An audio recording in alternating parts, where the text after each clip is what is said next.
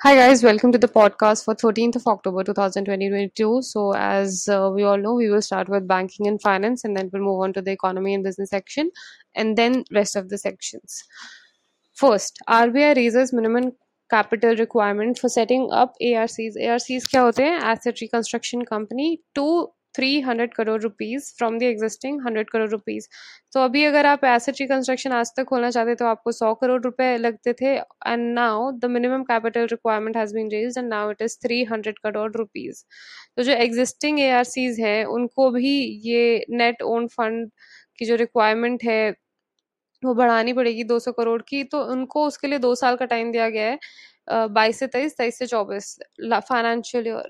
ठीक है, 31 मार्च 2024 तक करना है और मार्च 31 2026 200 करना है उनको 2024 तक और 300 करोड़ करना है मार्च 31 2026.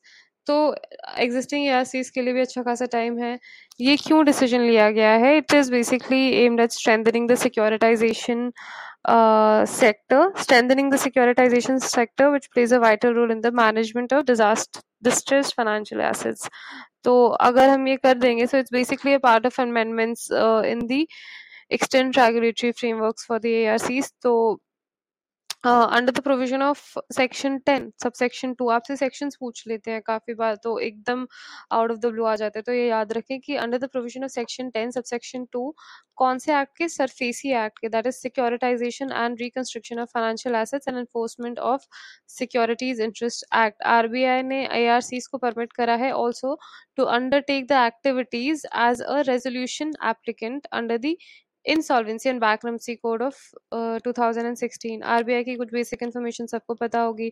शक्तिकांत दास गवर्नर हैं, 4 डेप्यूटी गवर्नर्स हैं इनके, Mahesh Kumar Jain, Michael Devpatra, M Rajeshwar Rao and T Ravi Shankar. Mumbai में हेडक्वार्टर्स हैं. 1 अप्रैल 1935 को एस्टैब्लिश किया गया था. नेक्स्ट, NIPL जो कि NPCI की एक ग्लोबल आर्म है that has collaborated with Worldline to facilitate the UPI payment across Europe. तो ये क्यों किया गया है? So to promote the acceptance of Indian payment methods across Europe, Worldline, which is a leader in the global payment services in Europe. तो कि acceptance of Indian payments Europe में भी हो. तो digital payments are facilitated by NPCI in India, that is national payment corporation of India. और NIPL क्या है? NPCI international payment limited, जो कि NPCI की इंटरनेशनल एक ग्लोबल आर्म है. तो UPI भी सबको पता है, it's an instant real time payment system. और रूपे एक proprietary card payment network solution है and both are offered by NPCI. तो यही है इसमें मोरलेस. NPCI के CEO कौन है? It is Ritesh Shukla. And NPCI was founded in the year 2020 और हेडक्वार्टर्स का है NPCI के मुंबई महाराष्ट्र में है. Alright, moving on to the next news. RBL bank और बुक माई शो ने पार्टनर करा है to launch play credit card.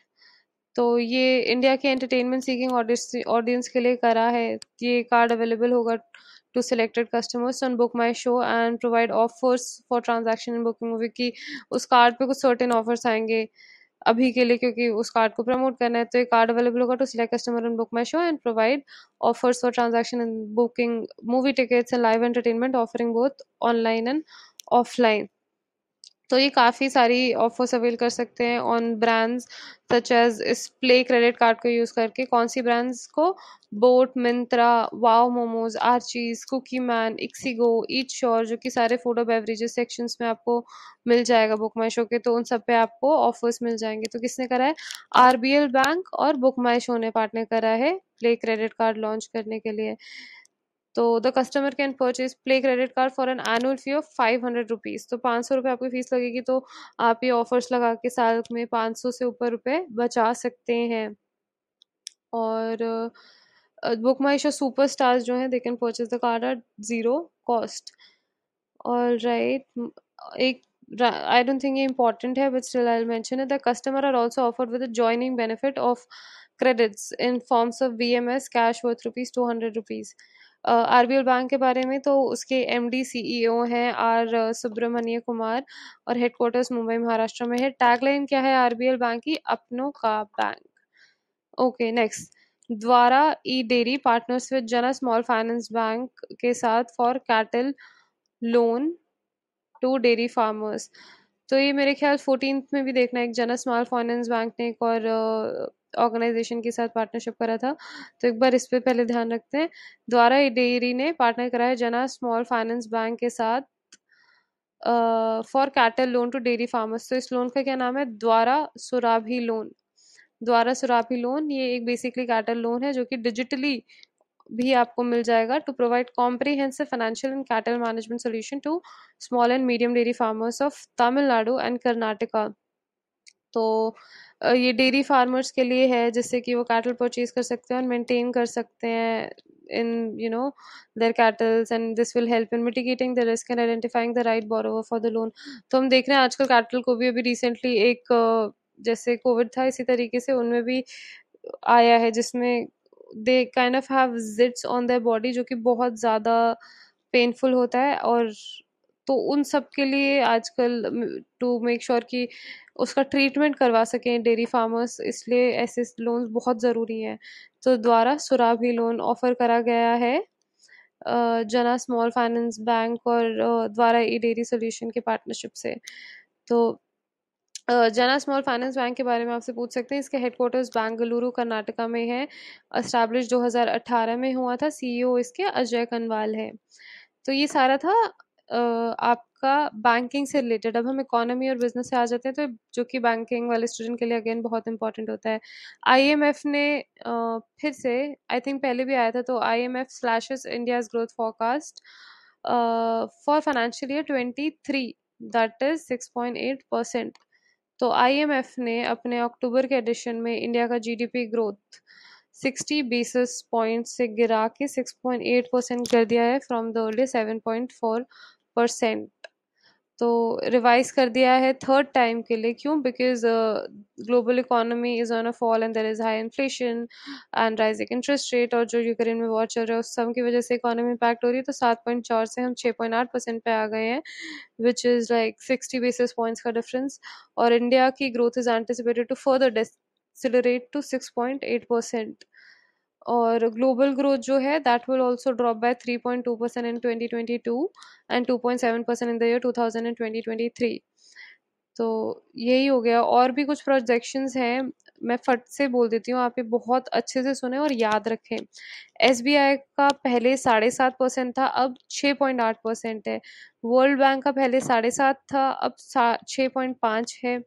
Citigroup का 8% था, अब 6.7 है। आईएमएफ का 7.4% प्रोडिक्शन था, अब 6.8% है। एडीबी का 7.2 था और अब 7% है। इंडिया रेटिंग्स का 7.7% था, अब 6.9% है। फिच का मैंने शायद बता दिया, 7.8 था, अब 7 है। और आरबीआई का पहले 7.2 था, अब 7 है। तो आईएमएफ के एमडी कौन है? क्रिस्टेलिनिया जॉर्जिवा, और इसके हेडक्वार्टर्स है वॉशिंगटन डीसी में, और ये 1944 में एस्टैब्लिश किया था। वर्ल्ड बैंक के कौन है? David Malpass. आईएमएफ के कौन है? क्रिस्टियानो जॉर्वा। यूजुअली लोग कंफ्यूज कर देते हैं दोनों को। All right, next, Google launches play points reward programme India में। So to introducing the world's first laptop build for cloud gaming, point reward programme launch किया है इंडिया में, और साथ ही में एक पहला लैपटॉप ऐसा लॉन्च किया गया है क्लाउड गेमिंग के लिए। तो 2018 में गूगल ने पहली बार लॉन्च करा था प्ले पॉइंट्स, और करंटली ये 28 कंट्रीज में ग्लोबली अवेलेबल है। So it is fully funded by Google, and this is basically providing a limited time offer with 5 times the play points in the first week for the users. और यही है। पहला laptop कौन सा है वो जो क्लाउड गेमिंग के लिए करा है? तो Google in partnership with Acer, Asus and Lenovo has partnered with the world's first Chromebooks that were built for cloud gaming. I'm going to read this again.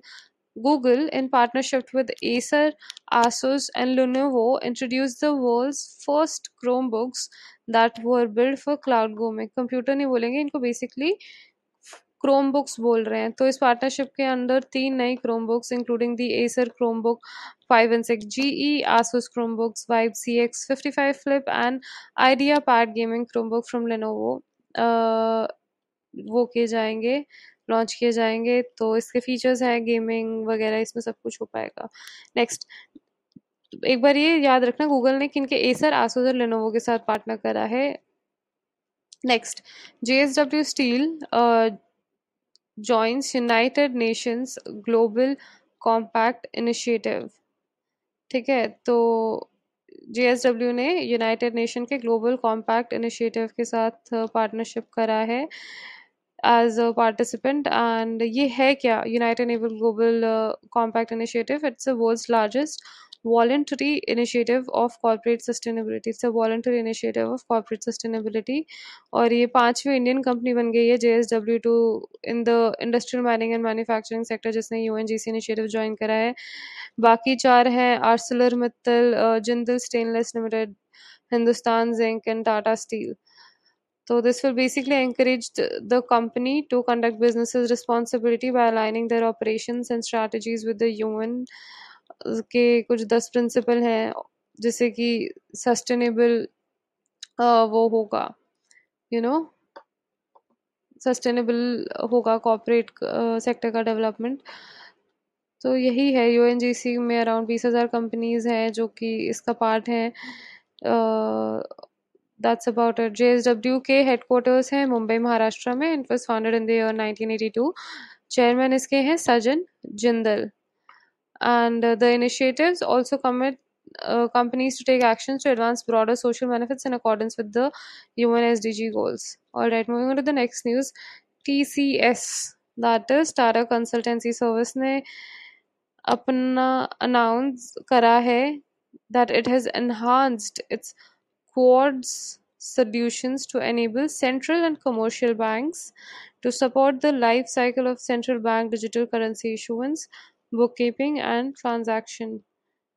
TCS ने अनाउंस करा that it has enhance the quartz solution को enhance कर दिया गया है ताकि ये banks को एनेबल करे to support the CBDC issuance, that is central bank digital currency issuance, book keeping और ट्रांजैक्शन। तो CBDC होता क्या है?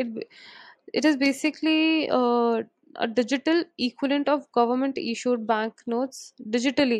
जैसे गवर्नमेंट बैंक नोट्स इशू करती है, CBDC डिजिटल नोट आप मान सकते हो। So it can help a central bank move towards a globalised, secure, cost effective and traceable payment settlement system and promote financial inclusion and help to counter threats due to the unregulated crypto currency market. तो जैसे digital currency का बहुत चल रहा है, तो ये उसी से रिलेटेड है। जैसे गवर्नमेंट नोट इशूड नोट्स होते हैं, तो it's a digital equivalent of those government issued bank notes. तो इससे ये globalise, secure, cost effective, traceable सब कुछ रहेगा, which is not in the case of crypto currency. तो क्रिप्टो करेंसीज के जो रिस्क हैं वो ये एलिमिनेट कर देगा। और कोड सोल्यूशन प्रोवाइड करेगा the capability to issue, trade and settle variety of traditional and tokenised asset and to handle the payment transaction. यही है, and this will connect the traditional and digital world by assisting companies in managing the issuance and transactions of various types of digital assets without the requirement for a centralized third party। ये सारे हमारी banking aspirants के लिए बहुत जो important news होती हैं वो हमने कवर कर ली है। अब हम मूव करेंगे नेशनल अफेयर्स पे। तो पहला है मोदी जी कहाँ गए थे? गुजरात में गए थे। विजिटेड टू गुजरात 9 से 11 अक्टूबर को, और मध्य प्रदेश गए थे 11 अक्टूबर को। तो क्या अप्रूवल्स किए थे मोदी जी? मोढेरा विलेज गए थे, जहाँ पे उन्होंने फाउंडेशन स्टोन रखा है of projects worth ₹3900 crore rupees. और साथ ही में उन्होंने मोढेरा विलेज को इंडिया का 24/7 सोलर पावर विलेज भी डिक्लेयर कर गया है। कौन सा विलेज?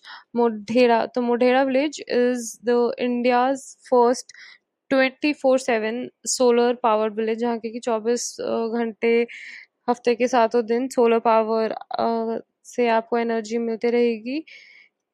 ये गुजरात में था। और साथ ही में PM ने इनॉग्रेट करा है first phase of Modi Shaikshanik Sankul, which is an educational complex for the needy students in Ahmedabad.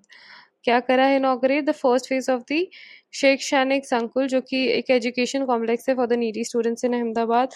Jamnagar में उन्होंने फाउंडेशन स्टोन रखे हैं ऑफ प्रोजेक्ट्स वर्थ ₹1450 करोड़। इसमें इरिगेशन, पावर, वाटर सप्लाई और अर्बन इंफ्रास्ट्रक्चर से रिलेटेड प्रोजेक्ट्स गए हैं का फाउंडेशन स्टोन रखा जाएगा।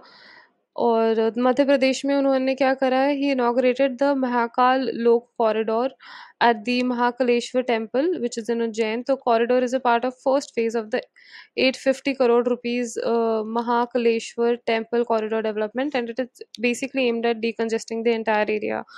गुजरात के चीफ मिनिस्टर कौन है? भूपेंद्र भाई पटेल। गवर्नर हैं आचार्य देवव्रत। और भोपाल के कुछ नेशनल पार्क्स, सॉरी गुजरात के कुछ नेशनल पार्क्स हैं, marine national park and Vansda national park और वाइल्ड लाइफ सेंचुरीज हैं इसमें कुछ, जिसमें से कि एक जेसौर स्लॉथ बेर सेंचुरी है and there is one Barda wildlife sanctuary. Next, Nitin Gadkari ने लॉन्च करा है Toyota pilot project on flex fuel strong hybrid EV, that is FFV SHEV, that is flex fuel strong hybrid electronic vehicle.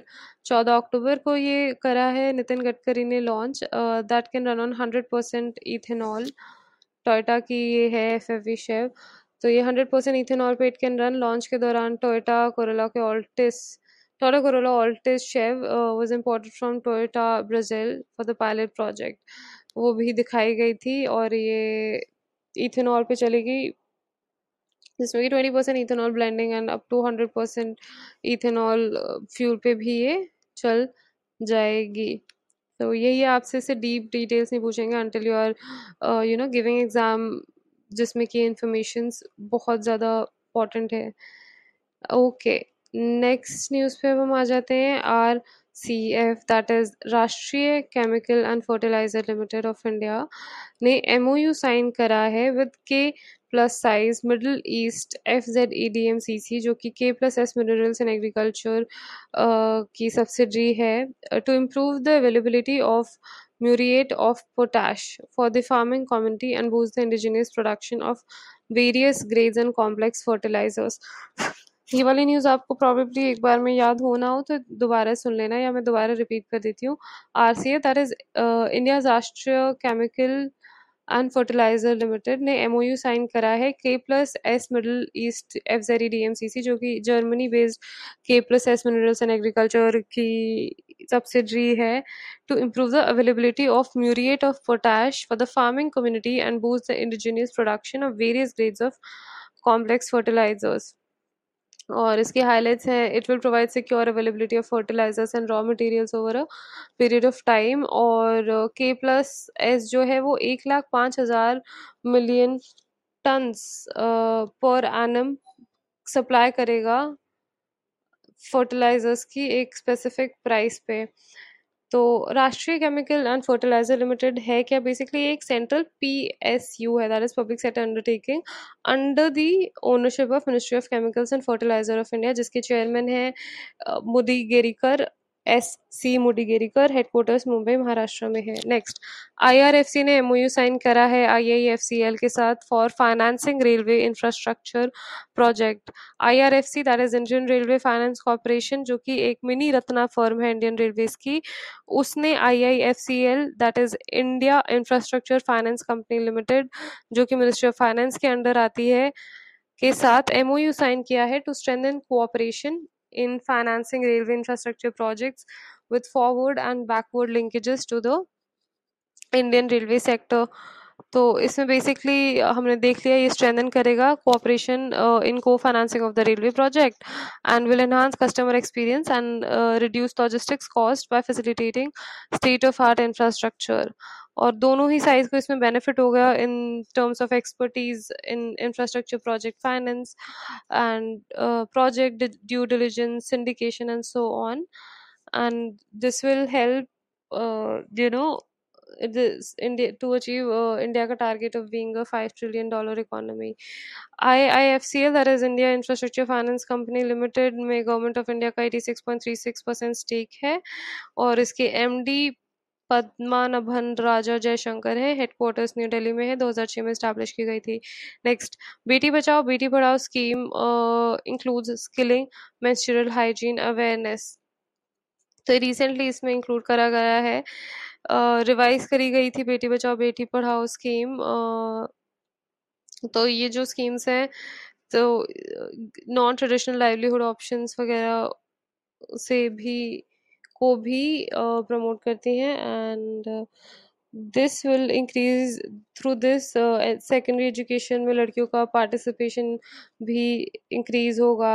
Under this there will be awareness about the menstrual hygiene and promoting the elimination of child marriages and so on. तो क्या तीन नई चीज़ें इनमें include करी है? Skilling, sorry दो चीज़ें, skilling and menstrual hygiene awareness. तो ये ministry of women and child development के अंडर आता है। बेटी बचाओ बेटी पढ़ाओ के बारे में क्वेश्चन पूछ सकते हैं, तो ये फट से पढ़ लेते हैं। तो ये जनवरी 2015 में लॉन्च की गई थी, माने कि इसको करीब 7 साल हो गए हैं लॉन्च करे हुए। और पानीपत में करी थी, हरियाणा में करी थी, and it's a joint initiative of women and child development ministry and health and family welfare ministry and also of HRD ministry, तो जो कि मिनिस्ट्री ऑफ एजुकेशन हो गई है। और वुमेन एंड चाइल्ड डेवलपमेंट की कैबिनेट मिनिस्टर हैं Smriti Zubin Irani, headquarters new Delhi में है इसके, और 1985 में ये स्टैब्लिश किया गया था। नेक्स्ट, अब हम आ जाते हैं इंटरनेशनल अफेयर्स पे। तो रशिया के president Putin recognises independence for 2 more Ukraine regions. तो खेरसोन एंड Zaporizhzhia, जो कि साउथ यूक्रेन में है, that has been recognized as independent by an order from Russian president, paving the way for Russia to annex them।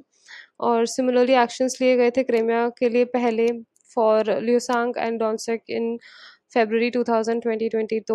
तो Russia is basically preparing to formally annex the 2 regions, and जो 4 occupied regions हैं Ukraine के, वो भी annex किए जाएंगे by Russia in a magnificent ceremony in the Kremlin, Russia. Russia के president Vladimir Putin है, कैपिटल मॉस्को है, करेंसी रशियन रूबल है। नेक्स्ट, CRI इंडेक्स की बात करी है, that is commitment to reducing inequality index, जिसका चौथा एडिशन अभी आया है। तो India is up by 6 places for reducing inequality and is now ranked 123 globally। तो इसमें टोटल कितनी कंट्रीज थी? I think there were total of 129 countries और समथिंग।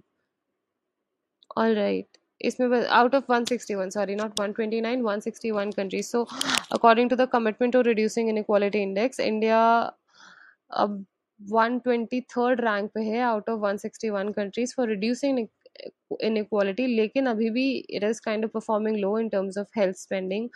तो ये CRI DFI और ऑक्सफैम इंटरनेशनल के कोलैबोरेशन रिलीज करता है, और ये इसमें टॉप किसने करा है? नॉर्वे ने टॉप करा है, followed by Germany and Australia.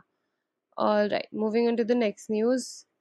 India facilities of CIPLA, Dr. Reddy Labs, Mondelez joins WEF Global Lighthouse Network। तो वर्ल्ड इकोनॉमिक फोरम ने अनाउंस कराया है the edition of 11 factories and industrial sites including 3 pharmaceutical companies from India.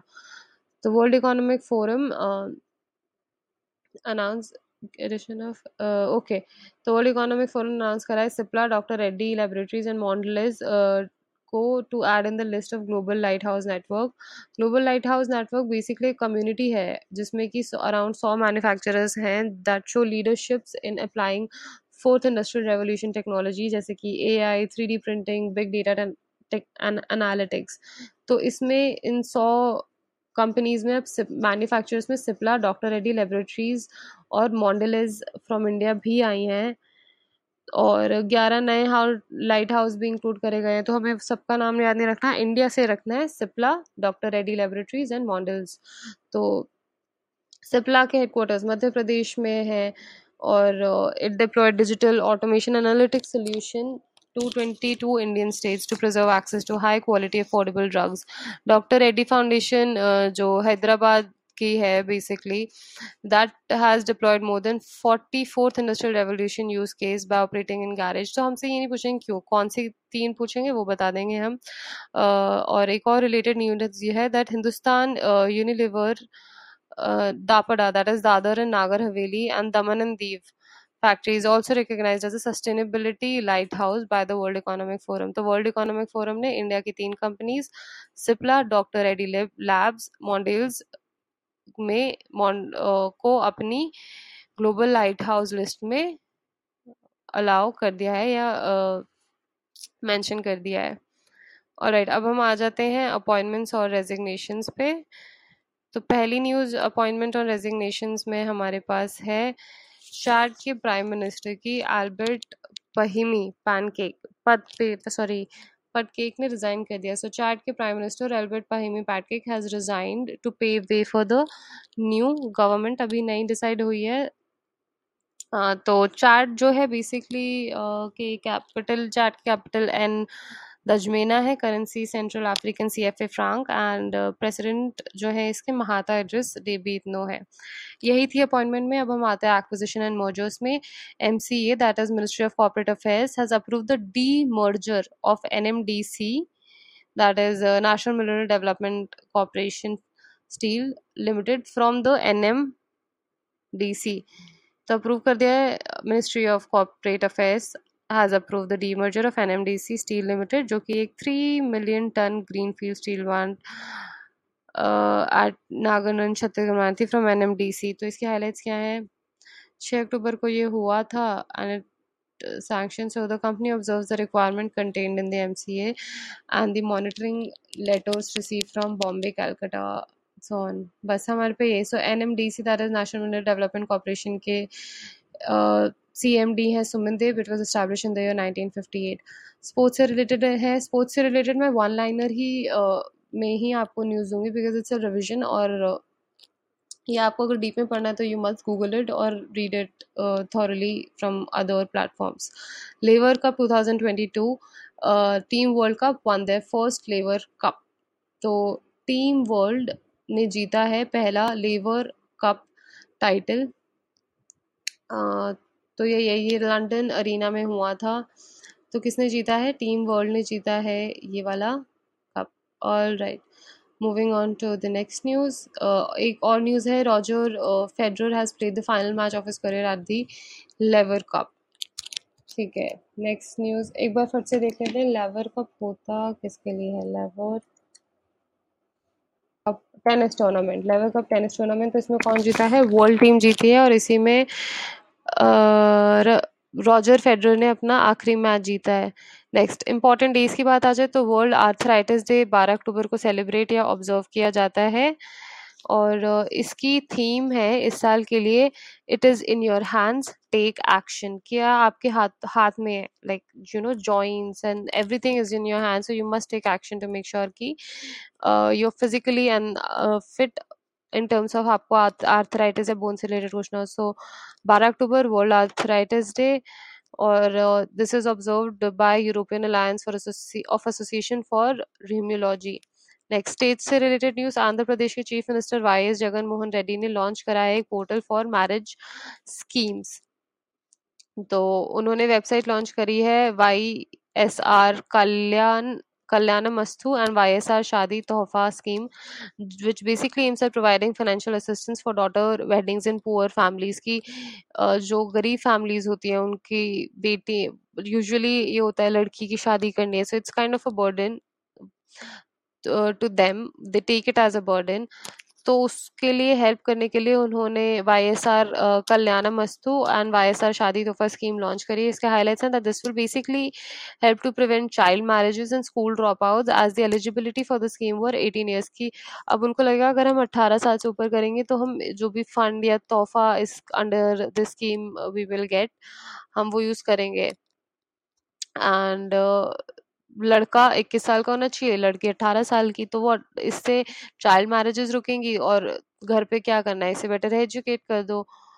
ठीक है, इसमें और है SC ST के लिए है ये। प्रीवियस गवर्नमेंट ने 40,000 और 50,000 दिए थे, जो कि अब 1 लाख मिला करेगा। इंटरकास्ट मैरिजेस में ये 75,000 से बढ़ा के 1.2 लाख रुपीस कर दिया है, टू नॉर्मलाइज इट, ताकि अगर कर रही है तो ठीक है, पैसे मिलेंगे, कर दो शादी। बीसीज के लिए, that is I think backwards के लिए, ये 30 से 50 कर दिया गया है। इंटरकास्ट मैरिज का 50 से 75 कर दिया गया है। और यही है। आंध्र प्रदेश के चीफ मिनिस्टर हैं Y S Jaganmohan Reddy, governor हैं बिश्वभूषण हरिचंदन, और कैपिटल है Amaravati. That's it for the news of 13th of October, and I hope you benefit from this podcast, and thank you for tuning in the podcast. Keep sticking. I'm so sorry, keep tuning in the podcast every day.